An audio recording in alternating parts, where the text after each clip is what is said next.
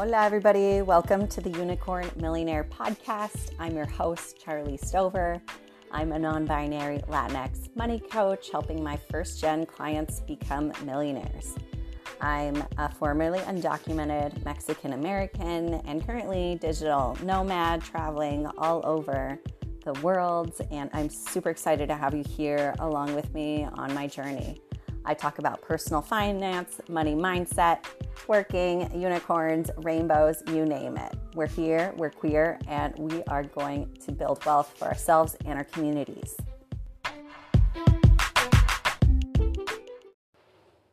Hey y'all, how's it going? Today I wanted to talk to you about how to crush your credit card debt. I was inspired to talk about this topic because I just learned in the news that in the US, credit card debt has reached a record of $930 billion. And when I say that, I feel like I sound like Dr. Evil from Austin Powers.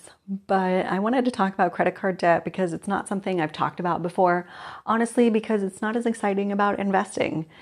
I love talking about investing. I love the idea of clicking a few buttons and making your money grow by tens of thousands and hundreds of thousands of dollars in my sleep.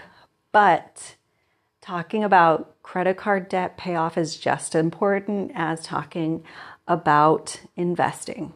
So before I talk to you about how to pay off your credit card debt, I want to ask you to ask yourself why you want to pay off your credit card debt.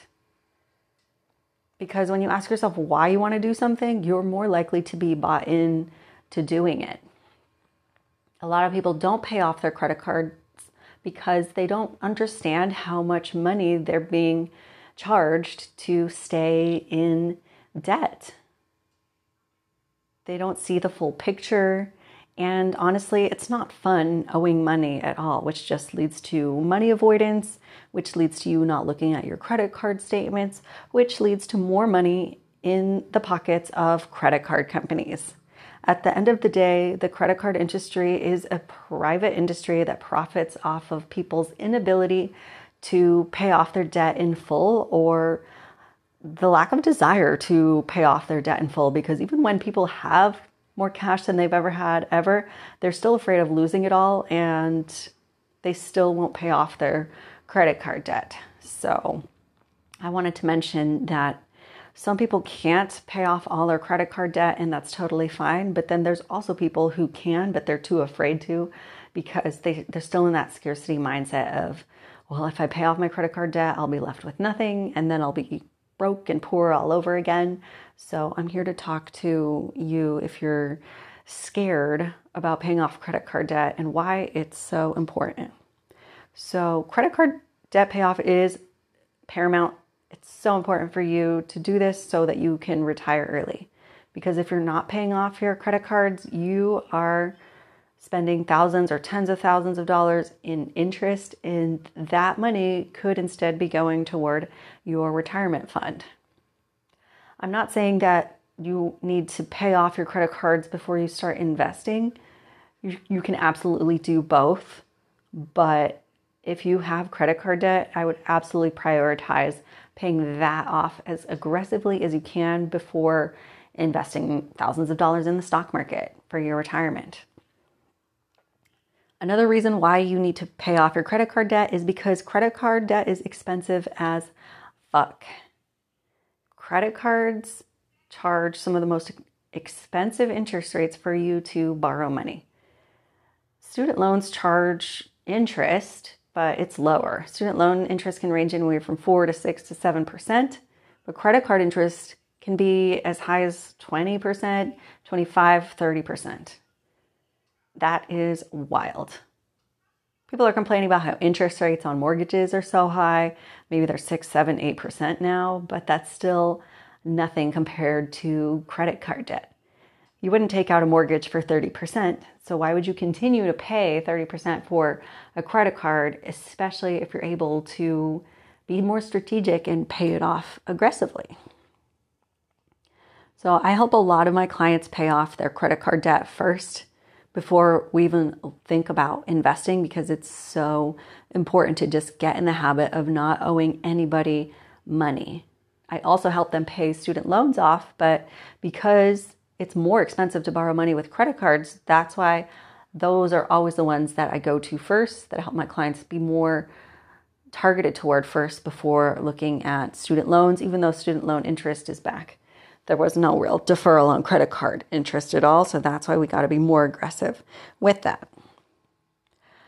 So there's two ways that are used in like mainstream finance, personal finance world of how to pay off credit cards. The first is the snowball method, and the second is the avalanche method. So the snowball method basically means that you would take the smallest credit card balance that you owe. Let's say you have two credit cards, you owe $2,000 on one and $10,000 on the other. You would just get really serious and aggressive about paying the smaller one, the $2,000 one first. And once you paid that one off, then you would pay off the $10,000 credit card balance. The avalanche method is slightly different. That one takes into account the credit card with the highest interest rate. And if you have credit cards, multiple credit cards, you should absolutely know what the interest rate is on those cards, which is not something credit card companies want you to know. It's not like they're sending you email blasts reminding you how much you're paying to borrow money from them. But you can find out by just logging into your credit card portal, same as the place where you go to pay off your card. It will tell you. You might have to click some arrows and open some things to see it, because they really don't want you to know how much you're paying them to borrow their money, if you are at all. So the avalanche method is actually my preferred method because I don't want these companies to make money. So the avalanche method basically means you would take the credit card with the highest interest rate. Let's say you have two cards. One charges 30% interest and the other charges 21% interest. You would be as aggressive as possible in paying off the credit card with the 30% interest first before looking at the card with the lowest interest. So at the end of the day, the method you choose is up to you, but I'm more into the avalanche method because I like the idea of targeting the more expensive debt first, and that's usually the ones that my clients do. But if you want to do the snowball method, that is still better than avoiding your money completely. So there's no right or wrong way to do this. It's better to do this than to not do it at all, because at the end of the day, the more you avoid your credit card debt, the richer the credit card companies are going to get, and the more you'll have to work, and the more you'll delay your retirement, whether you want to retire early or retire at all. So those are two ways of how to do this. And you might ask yourself, okay, well, where do I get the money to pay off my credit cards? You get your money from your paycheck, from your job, and you keep your expenses low. And you might need to pay your credit card off multiple times a week.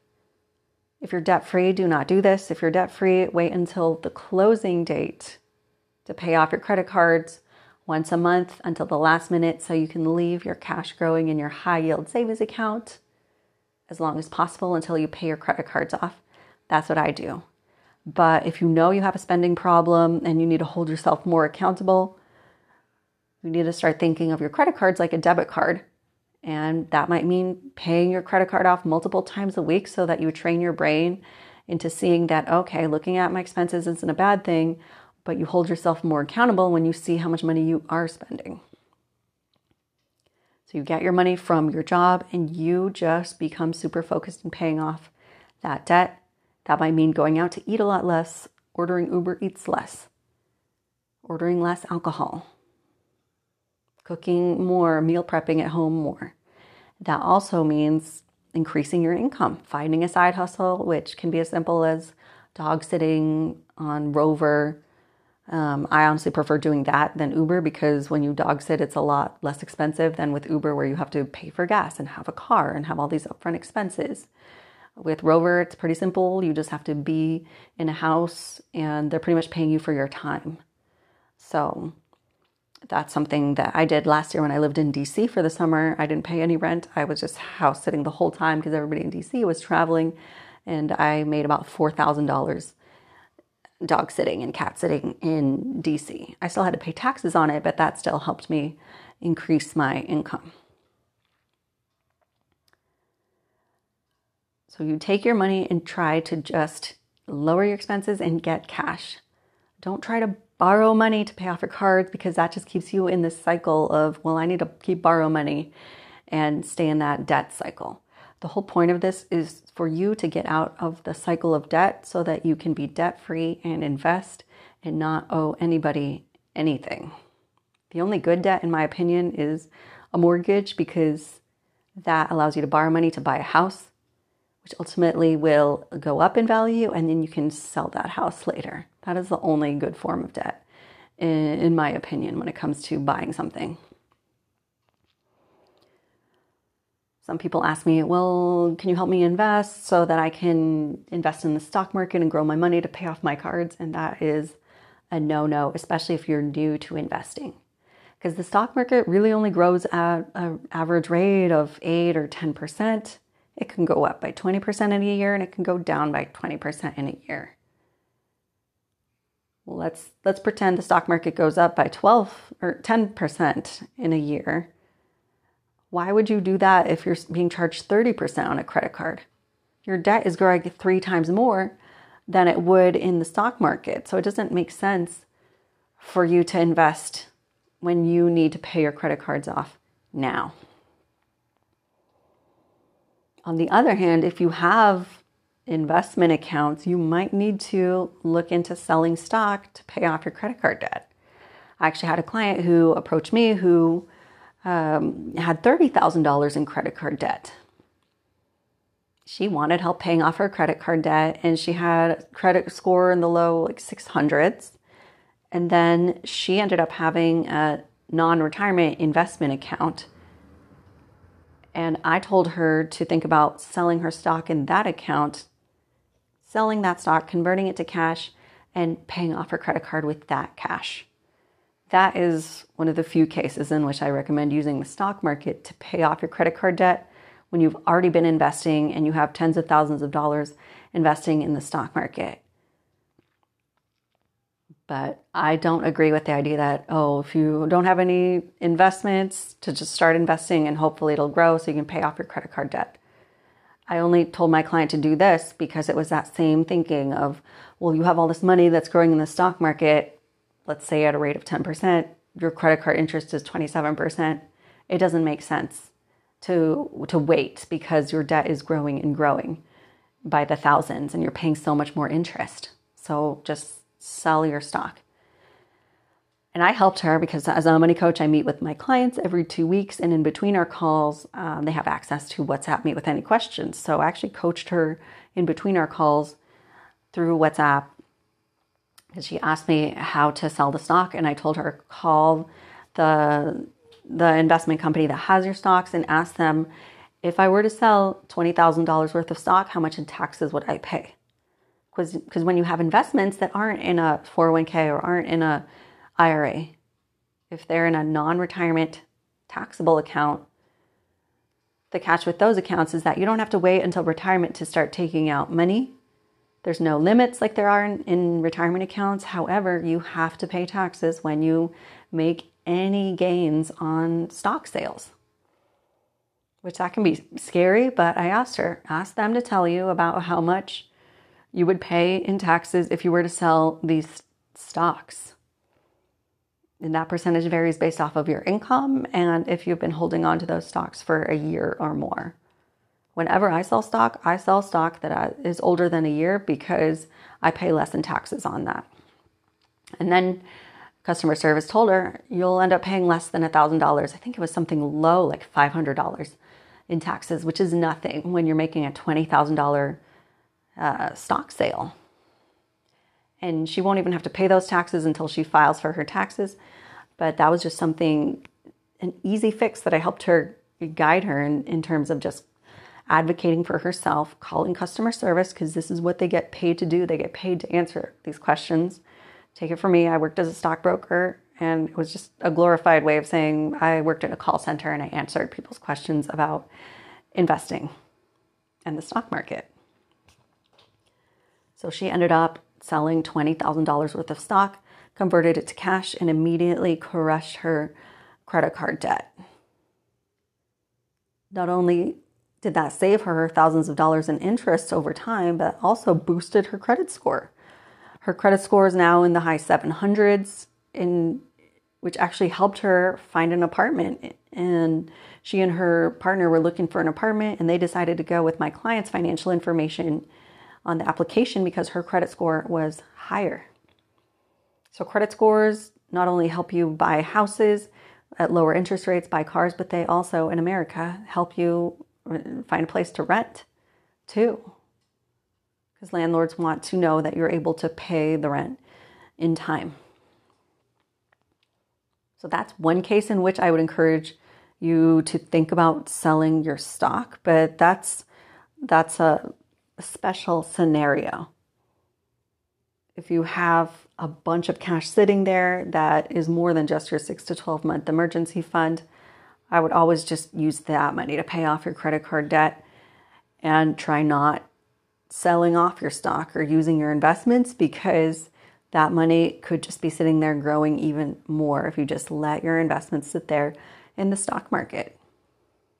The stock market isn't a get-rich-quick scheme. It's not a casino. We're not gambling. The stock market is a way for you to make money in your sleep, but that over the long term, over decades. So, yeah, that was a pretty baller move for my client to sell $20,000 in stock and crush her credit card debt. So there's lots of different options and avenues for you to get cash, but I'm always going to encourage you to not try borrowing money to pay off debt, because that just keeps you in that cycle of borrowing money. And we want you to get out of that so that you can retire early. Because if you owe money, you're not going to be able to fully retire or retire early. Somebody asked me if you're able to use points to pay off debt and what I think about that. Honestly, I used to be all about like the credit card points game, and I've had the Chase Sapphire Reserve card for a while, and I used to use points and redeem them to buy more travel in the Chase portal, but the Chase travel port is honestly pretty clunky and it would freeze a lot for me. So even I, as somebody who's debt-free, I just use my points to redeem it for cash back. Especially if you're in debt, you should also use your points for cash back, because these credit card companies want you to use points to buy more crap. They want you to keep your points in there and not redeem it for cash so that you keep buying more things. And like I say, stay in that cycle of debt to them.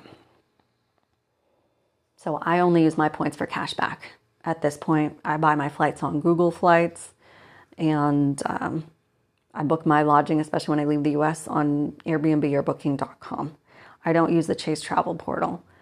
Every month with that card, I get cash back that I just use to pay off my card. I also pay a fee for that card, but I also like that I get free lounge access at airports, TSA PreCheck, car rental collision insurance, and other perks. And every year I make up the annual fee in cash back, probably like 3 or 4 times. So for me, that card's worth it. But those sexy travel cards have really high interest rates. If you're trying to work on your debt payoff and you have one of those cards, I would pay off one of those cards, because the money you're borrowing on them is more expensive if you're not paying it off in full. I use all my credit cards as if they were debit cards. And that way of thinking might help you, because I feel like credit cards, a lot of people think that it's just free money and we'll just put it on the card and not worry about it later. And that's what these credit card companies want you to think. But once you start shifting your mindset and thinking of your credit cards like debit cards that give you points, then you're able to hold yourself more accountable and be more intentional before spending money randomly. So I hope this podcast has helped you think about how to pay off your credit card debt. And if you're interested in working one-on-one with me, I am taking money coaching clients. I love helping all my clients be hyper-focused on crushing their debt, student loan debt, credit card debt. Once we have a handle on that, we open up investment accounts, or if they're already open, I also help a lot of my clients understand what the fuck they're investing in too. A lot of my clients have a lot of investments that they can't even explain why they invested in them.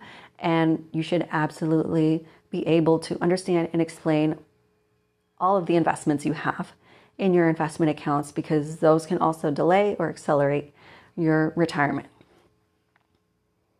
A few weeks ago, I helped a client who already had all these investment accounts and a budgeting spreadsheet sell out of like $130,000 worth of overpriced stock and into low-cost stock that did the same thing or better and was a lot less overpriced. So I love helping clients of all different income levels and debt situations. And yeah, I love helping my clients make baller money moves and just feel more confident talking about money and helping them see money as something that they can be more intentional with, something that can flow to and through them, and just manipulate your money like you're the puppeteer and the money is your puppet instead of the other way around. So I'll put the link to chat with me about coaching in the show notes. Let's get a hold on your money before the new year even starts. And if you're interested in joining my mailing list, it is poppin'. I love letting y'all know about giveaways I'm doing or webinars, any updates or freebies going on. I send those out to my mailing list. So join that, the link in the show notes too. And as always, feel free to share this episode on Instagram and tag me. Send it to your friends, family, loved ones, cousins, anybody. And if you're looking for a non-binary Latinx speaker at your next event or workplace or personal finance conference, I am taking bookings for speaking engagements. Hit me up to coordinate that. All right, y'all. I hope that I know this episode has helped you, and stay tuned for more.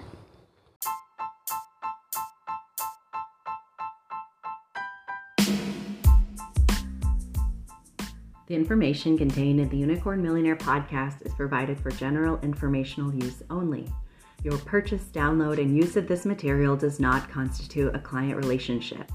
The views expressed by the Unicorn Millionaire podcast hosts and guests are not intended to constitute accountant, legal, tax certified financial planner, stock advisor, or other professional advice. Users of this podcast material should not act upon this information. Users of this podcast material should do their own due diligence by independently verifying all information, products, and services mentioned with their own qualified professionals before making any decisions. We assume no responsibility for information contained in the Unicorn Millionaire podcast and disclaim all liability with respect to errors, inaccuracies, omissions, misleading, or defamatory statements. Users of this podcast accept and understand the terms of the disclaimer.